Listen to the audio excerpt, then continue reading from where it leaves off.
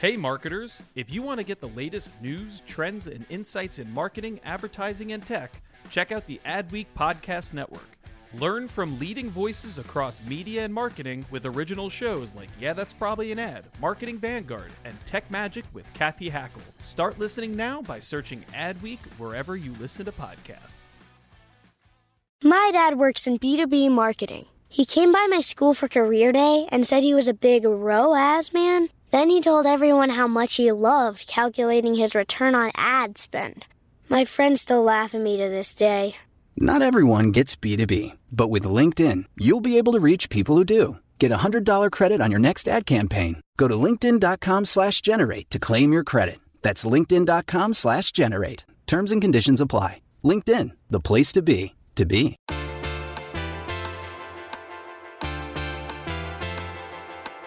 You're listening to Yeah, That's Probably an Ad. It's the Adweek podcast where we talk about marketing, media, advertising, pop culture, because in the end, everything's an ad. I'm David Greiner. I'm an editor with Adweek.com, and with me as he is each week is Tim Nutt, our creative editor. Tim, welcome back to the show. Thank you, David. Also excited to welcome back Sammy Main, who has been on the show many times, but was recently promoted to our social editor, running all of our social accounts. Welcome back, Sammy, and congratulations. Hello, and thank you. I'm very plugged in all the time. Yeah. It's like, I don't know if now is like the best moment in human history to be like on social media 24/7, but hey, Nope. someone's got to do it, and I'm glad it's you.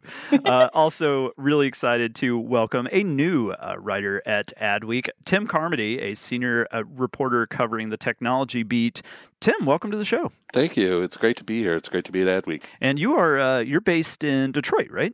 I am from and living in just outside Detroit, Michigan. Nice. Yeah. So we've got, people may not know this, but we're kind of scattered all over. We got Tim is in Maine. I'm in Alabama. Sammy's holding down the fort in our headquarters in Hell's Kitchen. And now we got Detroit represented. So fun geographic range on the podcast. Love Hell's Kitchen. Used to live there when I was in New York. All right, guys. Well, let's get to it because we got a lot to talk about today. But first, I wanted to thank everyone who has posted a review for this show, whether on Apple Podcast or wherever you get your podcasts. It means a lot, and it's always a blast going through those reviews. We're really proud of the fact that we've been averaging a 5-star review average pretty much since we got going. But really, we just love seeing the feedback. We love hearing what you think of the show. So if you haven't already, if you don't mind sliding over to Apple Podcasts or wherever you get your shows and leave us a review. Let us know what you think. And, it means a lot to us. We love reading those. And also it helps new folks discover the podcast. So again, thanks to everyone who has left some of that for us. And we are going to dive into the news. All right. Facebook has announced a pretty major change, or so they say. I guess it'll take a little time for the implications to become clear. They are changing their news feed to focus on less public content like posts from businesses, brands, and media, according to Mark Zuckerberg. And, of course, people within the marketing and the media industries are freaking out. Sammy, congratulations again on becoming a social editor right before Facebook announces it's going to pull the rug out from under all of us. Real quick, I'll kind of walk through. Zuckerberg posted personally about this on Facebook. He said, "I'm changing the goal that I give our product teams from focusing on helping you find relevant content to helping you have more meaningful social interactions." And what they mean by meaningful is kind of a question, but he admits, people are going to spend less time on Facebook after this shift, but the time they spend will be more meaningful.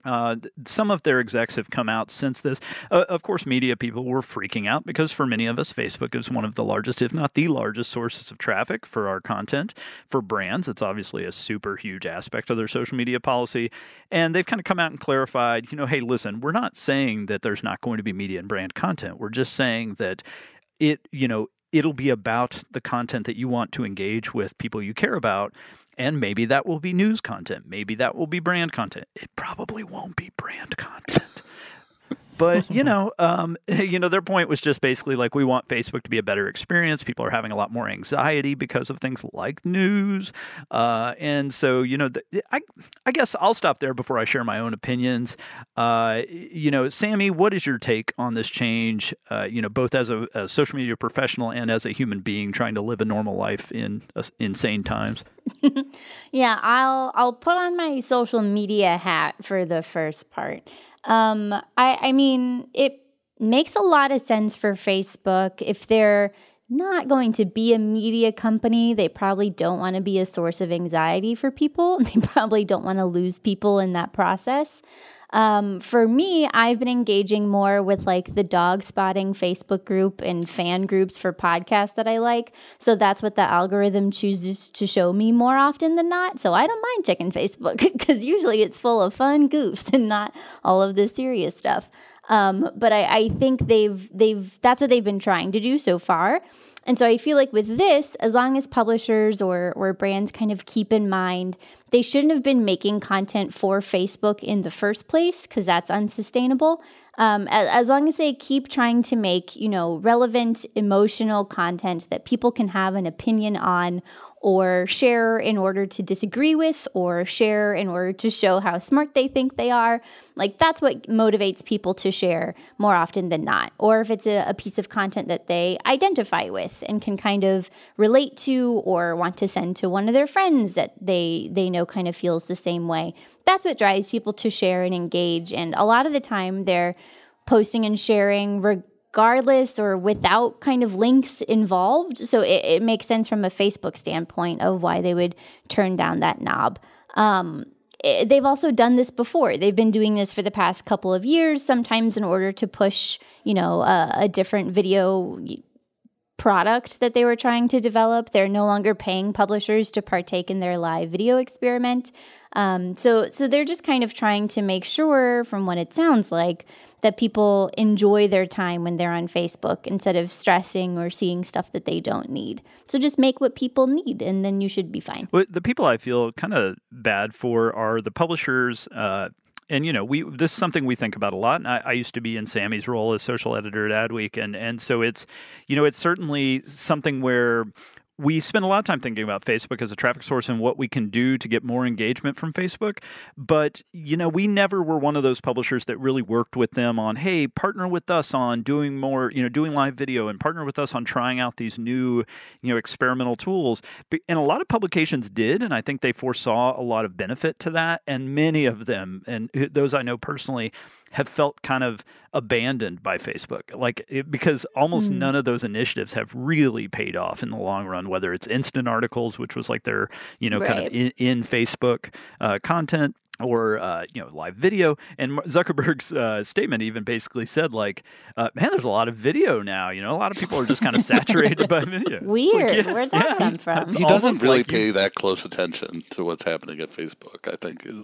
Every once in a while he checks in and he's like, oh my gosh, what's going on? Well, he's very busy shaking hands in Iowa, so there's not a lot of time he spends on Facebook. I've always felt like Facebook just, I get that they need to adjust the algorithm, but they tend to slide to press the sliders a little too far on some of these changes. So they're like, let's go all in on video and let's go out and pimp video hard. And then whoa, too much video. Let's slide this one way forward. And, whatever. That's the media, would be kind of dumb to have become too dependent on Facebook. I think we've seen our Facebook traffic. Nud, you may know off the top of your head. I think it's down 60% over the past year. Last year it was, yeah. I mean, it's not like we didn't see this coming either. David, I don't remember exactly when you were social editor. Was it 2014 or so? Yeah, it was about 3 years ago. I mean, we were talking about this then. We shouldn't be more, overly reliant on Facebook for our traffic, because if they change their algorithm, it's all going to collapse. I mean, in some ways, I think this is going to help publishers. Being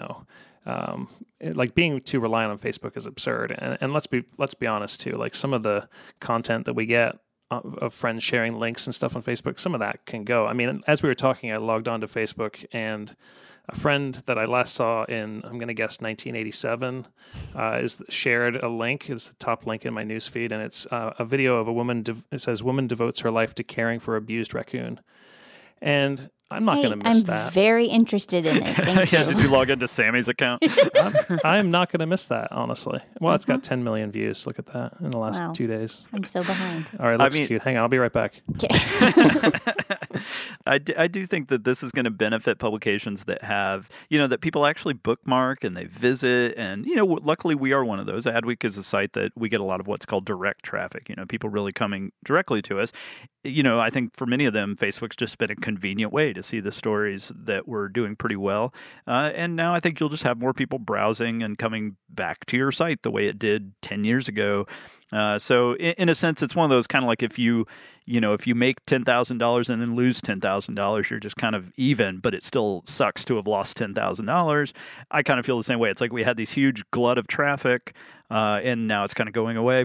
But, for us, our traffic has actually grown quite a lot over the last year, which is wonderful. I mean, I don't know, honestly, how the rest of the publication industry is doing, but it's through things like Google, through search, through news, these news softwares, and through new apps that people are using in different platforms. It's basically like we're seeing a lot of growth in other places, email, newsletters. So it's not, if you've been paying attention to Tim's point, if you've been paying attention to this for years, hopefully you're not just like getting the rug completely pulled out from under you. But I think if you're one of these like viral websites like Little Things or whatever that kind of rely on the, injured raccoon videos, you're probably going to have a hard time, but I could be wrong. Tim Carmody, what do you think of this? How has the response been in the tech community? Well, I think one of the things that Facebook is sort of figuring out, the same way Google figured out early on, is that the signals that they send about what kind of content they think is important and what kind of content they think will do well on their platform, those get multiplied back by the people who make that content, whether it's brands or publishers or anybody else. So if a Facebook executive gets on a stage and says, Facebook's going to be all video, and video is just so much more engaging than text, and we could see text dying out on the platform and Facebook being video only. Amazingly enough, publishers and brands and other people are going to respond by giving Facebook lots and lots of video. So even if they've only tweaked the algorithm, slightly, the combination of the algorithm, the public statements, and everybody's reaction to it, because everybody wants their whatever it is they're producing to do well on Facebook. There's huge audiences there. There's and it particularly valuable audiences because people share with their friends and family, and that has a certain trust level to it. So I think the thing is that I think they've sort of realized that by steering the ship sort of so abruptly from one kind of content to the other, those signals are getting things back that they don't necessarily want or need. The trouble, however, is that at least those signals are clear. Right? Because if you say more video, then we could say, oh, well, good, we'll produce more video, and then, and that'll get us more Facebook traffic. Saying things like, we don't want the Facebook content to cause people anxiety, we don't want it to be things that upset people, we're looking for things that people engage with more organically. How do you produce things to that specification? You could try lots of different things, and I'm sure publishers and brands and everybody will try different things to see what they can do to get that kind of response back. But it's not as clear a signal as saying things like, we like video. Maybe I'm too, poisoned by our times, and maybe I've got a bit of a Black Mirror kind of lens on the world, but I just think there's a naivety to this. There's a naivety that comes out in a lot of Mark Zuckerberg's comments about, Facebook interactions. It's almost like he's saying, everyone's so angry all the time. Like people are just, they're so angry. Let's make them talk more to their family, because nothing avoids arguments quite like spending a lot more time talking to your family. Right. It's just nothing ramps up anxiety like a good back and forth in the Facebook comments. It's just like a good Thanksgiving dinner. What could possibly go wrong? Like I feel like there's this kind of wholesome worldview that he maintains that we can somehow go back to this 50s idyllic time. If only they can just adjust enough knobs to get us there. Make Facebook great again? Yeah. And so, well, also this axiom that more connectivity, more interaction between people is necessarily going to result in a good outcome. I mean, that's the entire premise of Facebook. He can't really back away from that. So he has to try to find some way to make whatever the new platform strategy conform to that premise that Facebook has for existing in the first place. Well, I feel like if anything, if Instagram has taught us anything, it's that if you want to have like a decently positive view of the world, just take away all words and just have like, look, Sammy has a puppy. Oh, all right. Yeah. Well, yeah. So one day. All right. Well, keep tabs on adweek.com. We are going to be covering this quite a bit. And hey, if you've been affected by the changes or if you have concerns about it, how it's going to affect your clients or your job, drop us a note at podcast@adweek.com. We love hearing from you. Super Bowl. Hey, did you guys know the Super Bowl's coming up? What? Soon. God, it's like every year. It feels like this time every year. Is that a television program or? Yeah, so it's transmedia. It really is omnimedia in its appeal. But mostly TV. Like it's a big deal for Yeah. television, right? So yeah, and advertisers seem to care about it. So it's coming up February 4th, but for us, Super Bowl season and for the advertising world, Super Bowl season starts probably like the first week of December. And so we are starting to hear about kind of the status of the ads. So we're going to see, we have a huge Super Bowl ad tracker that you should bookmark on adweek.com. It's very easy to find if you Google around. And we are just already posting a flurry of articles about about this year's ads, but a few things I wanted to talk about this week. One is they're charging more than $5 million. We don't have a specific amount per 30 seconds, but NBC says it's going to be more than $5 million, which it's about where it's been the last few years. They kind of keep creeping it up a little bit more, but over $5 million. They seem to be selling like hotcakes. I think they, as of last Thursday, so probably several days before you listen to this, they were at, our last update had them at, they had 10 ad slots left out of about 70. But so, not too many left. In previous years, they've held on to a few until the last minute just to squeeze extra money out of folks. But I have a feeling this year they'll just kind of take what they can get. There's been some interesting, revelations so far. I think some people worried that there would be advertiser pushback on whether the anthem protests would be covered. They kind of didn't want to see that in the broadcast, but according to NBC, the actual advertisers don't care. Because they said, we're gonna show it. If people kneel, we're gonna show it during the game. And supposedly the current advertiser pool has not had a problem with that. We got a little bit of news out of Pepsi. They're bringing back Cindy Crawford, who had one of the most iconic Pepsi ads ever. She is going to be reviving it 26 years later. Now she's revived it before, not too long ago, right, Tim? Nud? I think so. I have a hard time remember. I think she recreated it on the Late Late Show. Last year or a year before with James Corden, after the show. Yeah. So so it wasn't for real. It was a parody. It was a parody. And this is a big part of, she still says that people, recognize her for that. It's probably the most famous thing she's ever done. The 1992 Super Bowl ad. So she's going to be, I think, recreating that with a 30-second spot. With her son is going to be in it too. Her son Presley. It's kicking off a whole global year-long campaign called Pepsi Generations that are also going to feature Pepsi icons from the past. So I don't know. You could say maybe Pepsi's out of ideas. Maybe the Kendall Jenner thing. Just last year, the big fiasco. With the Black Lives Matter movement, maybe that scared Pepsi, and they said, "Well, we're going to go back to an idea from 26 years ago because we can't go wrong there." But obviously, the Super Bowl is about kind of being over the top, and this will be probably one of the most commented on spots, I imagine, during the game. Nud, have you seen any other kind of trends emerging? I feel like we're still pretty early in seeing any actual content about what's going to be in there. I think it is a little bit early. We've been hearing that maybe there'll be a return to humor this year. Humor in the last 5 years has kind of gone down. I don't know if you would blame Chrysler for that. About 5 or 6 years ago, they started a series of more somber, thoughtful, the Clint Eastwood ad, the M&M spot. Like they did all these ads that broke through because they were a bit more serious and a bit less silly than your typical Super Bowl ad. Maybe we're heading back to silly because everyone's so exhausted by Mr. Trump and everything else going on in America.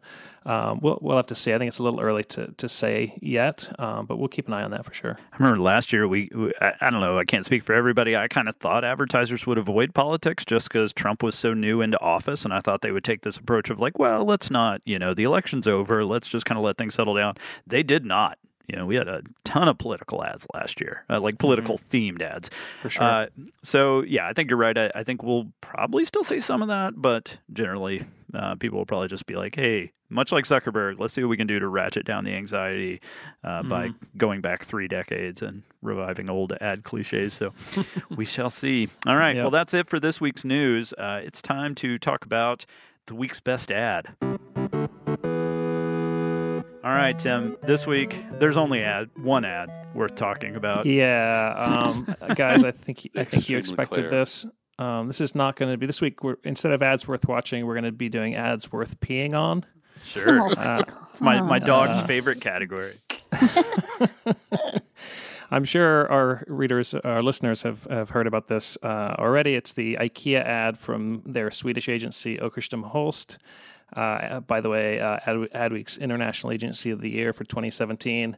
They made IKEA's first viral ad of 2018. And, IKEA makes a lot of viral ads, but this one is a wee bit different. Sorry, I promise I won't continue. You're in trouble if you keep up with the puns. With the PUNs. So Åkerström Holst created a print ad for a women's magazine in Sweden, and right on the headline it says, "If you pee on this ad, it could change your life."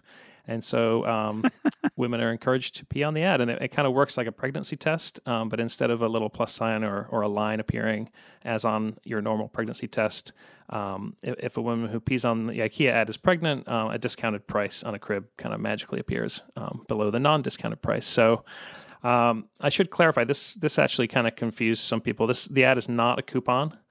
You don't have to bring in an ad that you peed on to your local IKEA. Literally, as someone who's been monitoring our social media this week, our flood of mentions the entire week has been gross. I feel so bad for the cashiers who have to touch pee like 24/7. It's all our mentions have been. I saw some really weird tweets. I saw several tweets saying, "Why does IKEA want you to pee on your phone?" Like, what? Just because you're reading this on your phone doesn't mean you need to pee on your phone. Please don't pee on adweek.com. I'm exhausted. So it's not a coupon. It's an offer, and it's also not an offer that's only available to pregnant women. The discounted price is actually the IKEA family member price. Anyone can belong to the IKEA family program. It costs money to belong to it. So the ad really is just meant to encourage women who are about to expand their family, trying to get them to enroll in the program and get those discounts, while also giving them this handy kind of free pregnancy test in the process. So I had images of a shadow economy of pregnant women peeing on ads for people who wanted to get the discounts but weren't going to have a baby. So that's reassuring.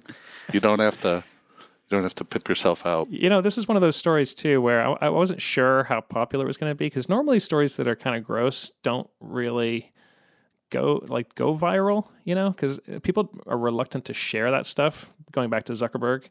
But I think why this became popular is because it's at first you think, wow, that's kind of gross, but then and also kind of weird. But then as you read about it, you're like, oh, that's kind of clever.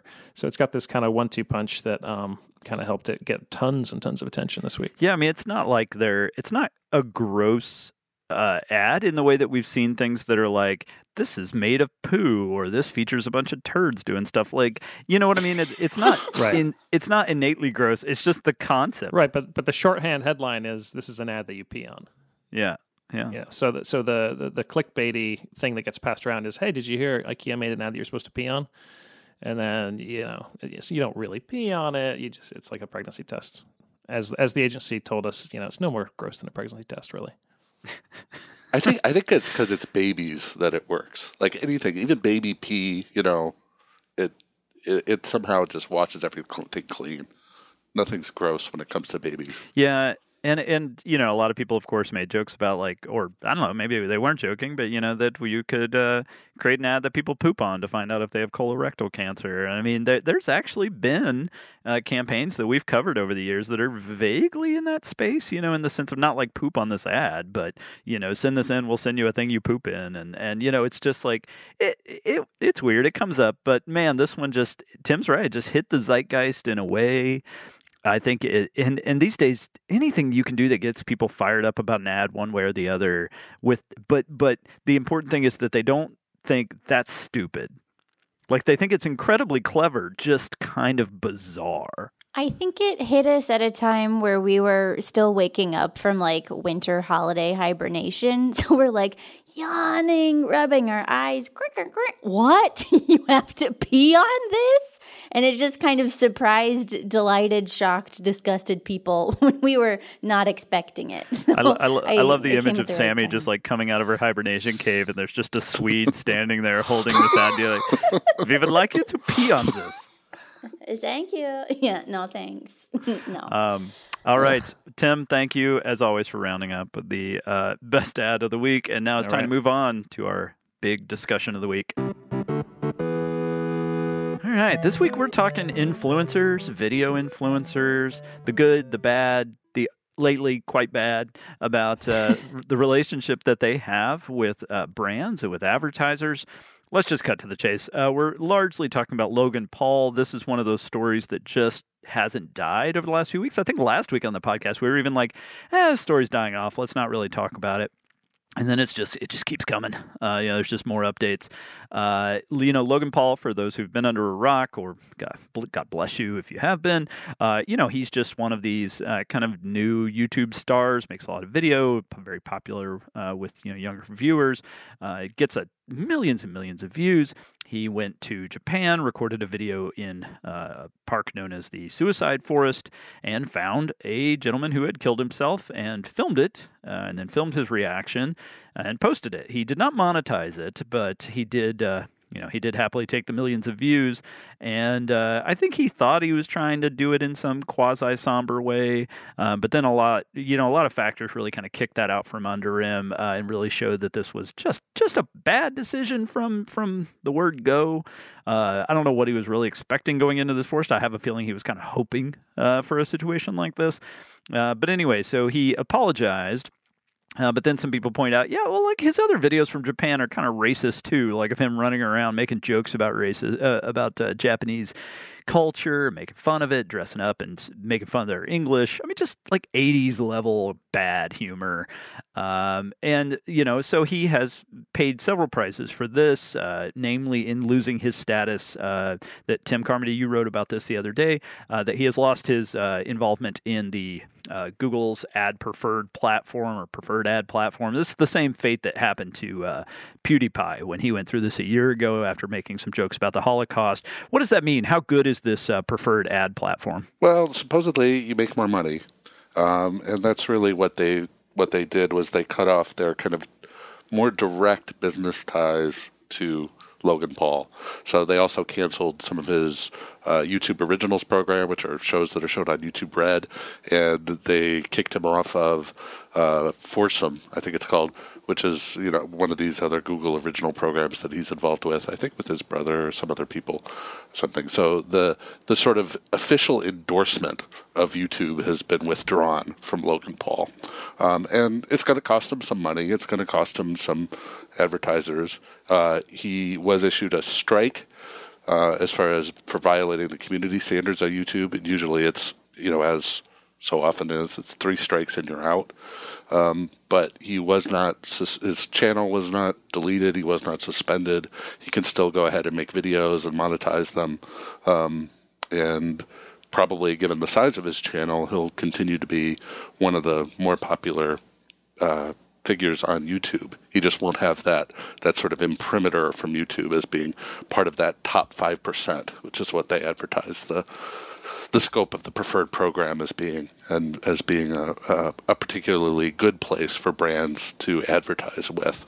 Now, as I mentioned, the same thing happened with PewDiePie, who was the number one YouTube celebrity, number one most subscribed video game vlogger, and he made some jokes about the Holocaust almost exactly a year ago. It was February of 2017.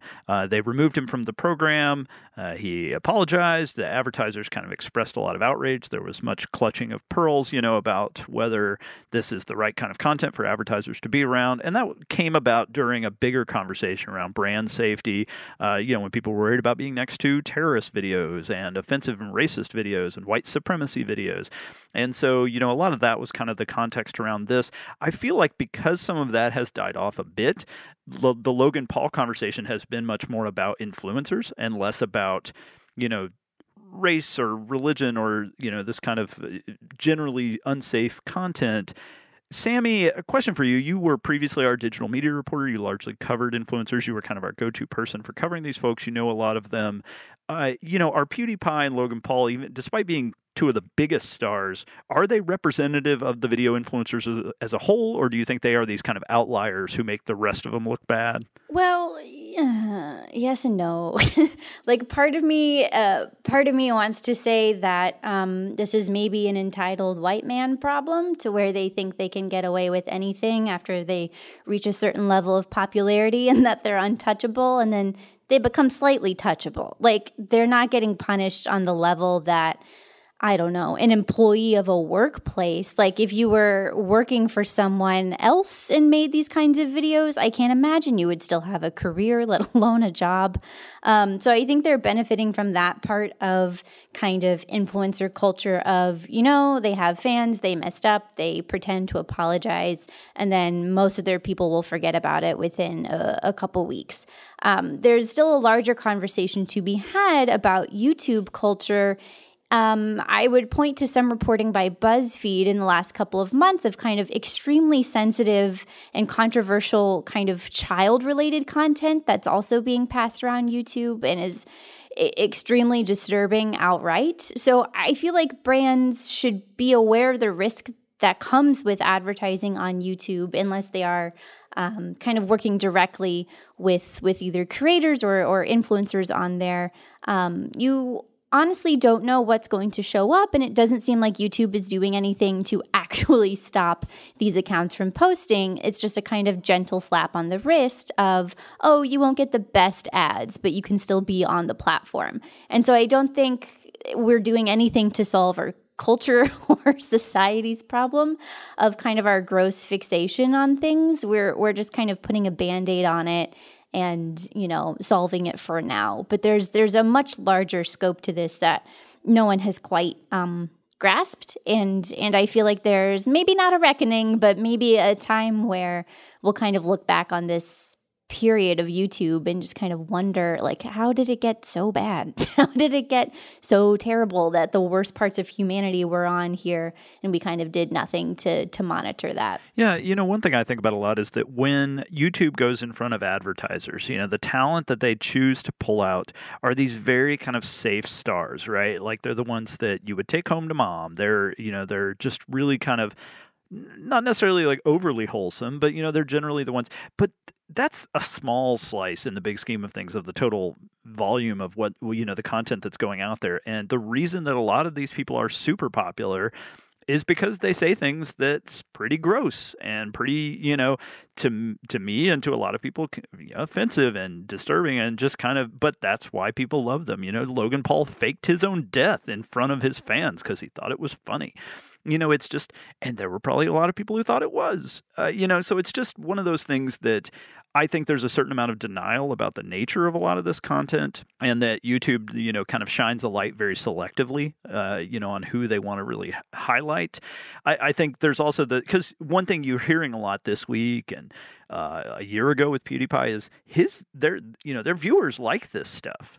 Like they're not surprised by these things. Now I do think that Logan Paul got a bit more backlash. He's kind of this kind of cute guy that I think he has this like appeal to guys. He has an appeal to women, so he does have a bit more of a mixed audience than someone like PewDiePie.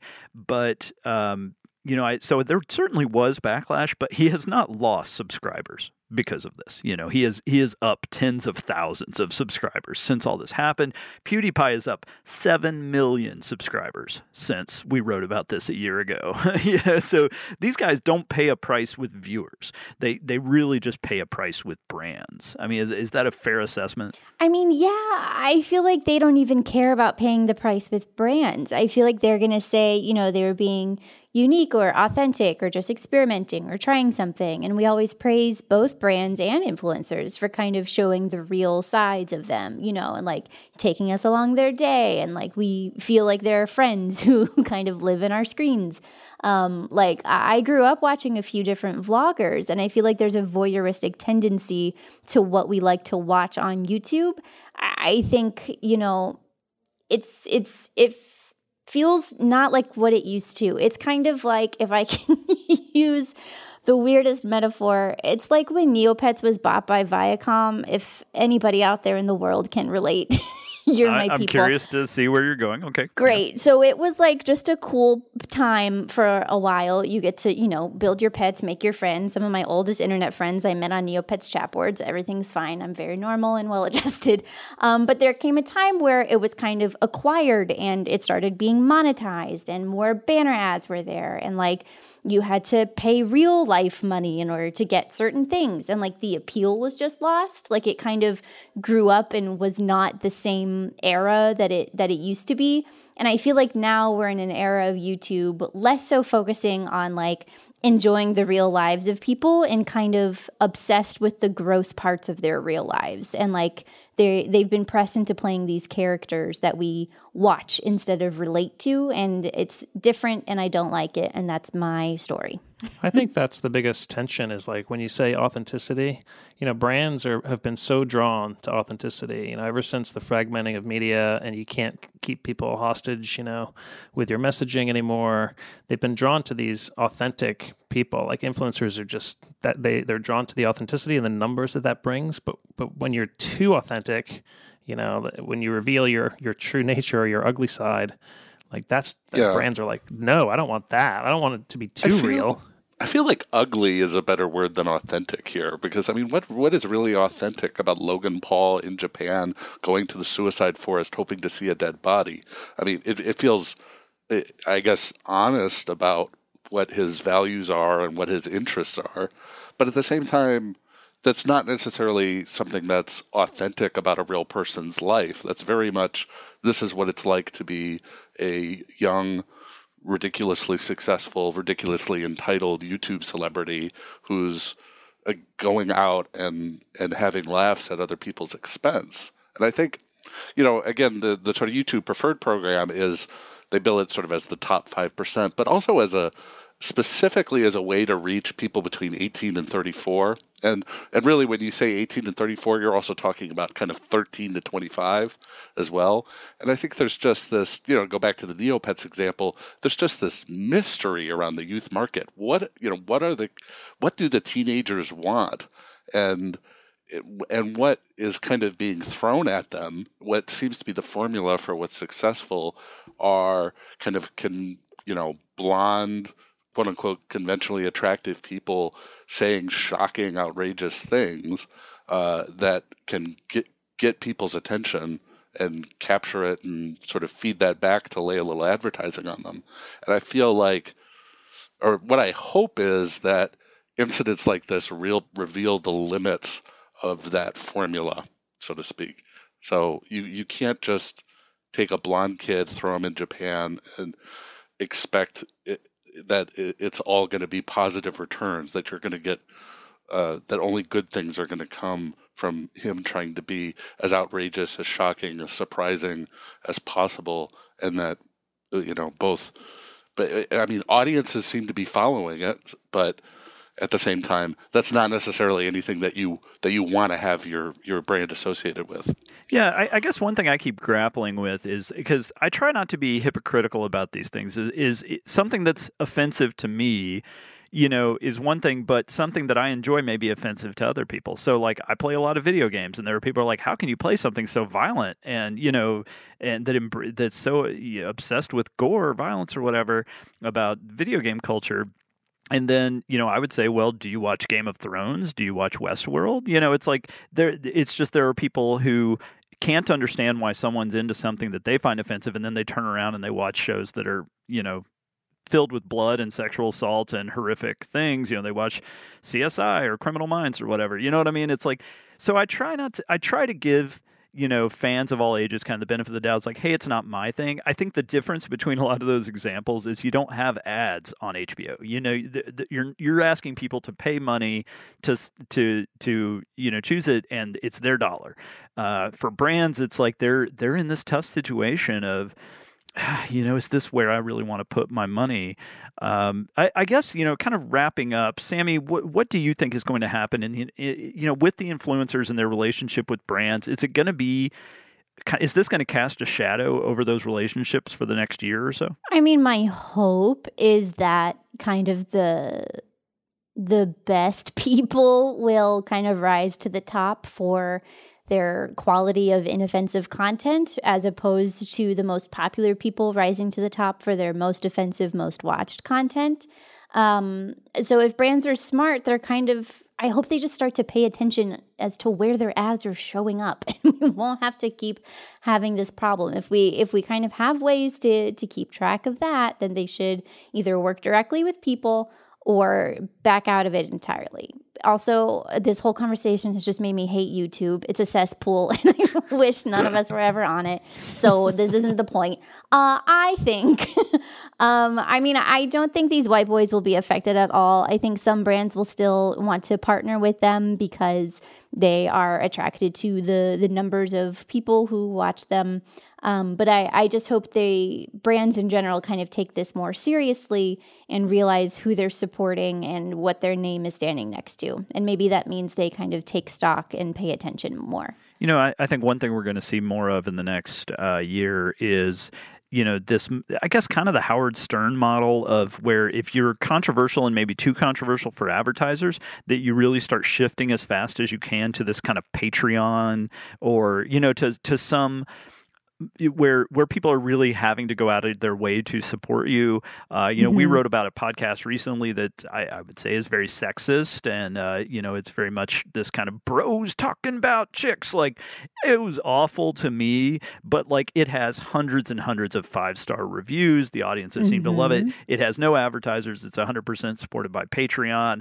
And part of me is just like, well, I think this thing is disgusting, but it's your money. Like, if you're really into listening to dudes talk about cucks or whatever it is they're into, like, all right, I guess it's your thing. People are going to seek out and listen and support what they want to. Yeah, I think it's unfair. Maybe I don't use the word unfair very often with the ad industry, but I do think it's kind of unfair to expect brands to, just kind of openly support any kind of content when, that, in a world where that's not the only way to monetize this stuff. There's plenty of other options, but I have a feeling we're going to be talking about this quite a bit more. So I'm glad we kind of got started on this conversation. We're going to be talking about, hopefully not necessarily talking as much about Logan Paul in the near future, but I think, just to add one thing, I think it's bigger than Logan Paul. I mean, YouTube got pressed into a situation where they had to make a promise that they would never have a video that was like Logan Paul's video on its platform again. And the steps that they took against Logan Paul don't really address that problem. So there has to be something in terms of either content moderation, whether it's humans, whether it's AI, that deal with this issue of the fact that you had a dead body being presented not in any kind of instructional or any kind of contextual way. And it was on the platform. People were filing complaints against it. A human moderator at least approved it. It had to get kicked into another level. And ultimately, it wasn't YouTube that pulled it. It was Logan Paul himself who pulled it from the platform. I think that level, that sort of platform level of it, there's still more to come. And whether or not it's just going to be more layers of the same or something that's a little bit stricter in terms of dealing with violent images on YouTube, that's the other shoe that's still left to drop. That doesn't really have anything to do with Logan Paul. It has to do with YouTube and its overall content standards and how they monitor them. So that's what's coming. Yeah, and it kind of gets back to the Facebook conversation is like this. Oftentimes there is a considerable gap between the way these executives view their company and the way that their users view the company. I think if you ask some YouTube executive, they would say, oh, it's a wonderful global resource that lets children talk to children on the other side of the planet. It's like, yeah, that is in there. and I think also too, just as we saw with Adpocalypse, there's a slew of false positives that you could get people dealing with violent images in a responsible way, and suddenly if YouTube sort of cranks up its guidelines to be really strict in terms of cracking down on those, you could get more and more people either being demonetized or getting community standard strikes. So it's a really tricky thing. YouTube just has a very, very fine line that it has to walk here in terms of trying to monitor the content on the platform altogether. Well, we are out of time this week, but thank you, Tim. Thank you, Sammy. Really enjoyed the conversation. Don't forget, you can drop us a note at podcast@adweek.com. That's podcast@adweek.com. We love hearing from you. Our theme music is by Home. This week's episode was produced by Christina Monlos. Thank you, Christina. And again, if you haven't, take a moment to leave us a review. We love seeing those on Apple Podcasts or wherever you get your podcasts. I'm David Griner with Adweek, and we will be back next week.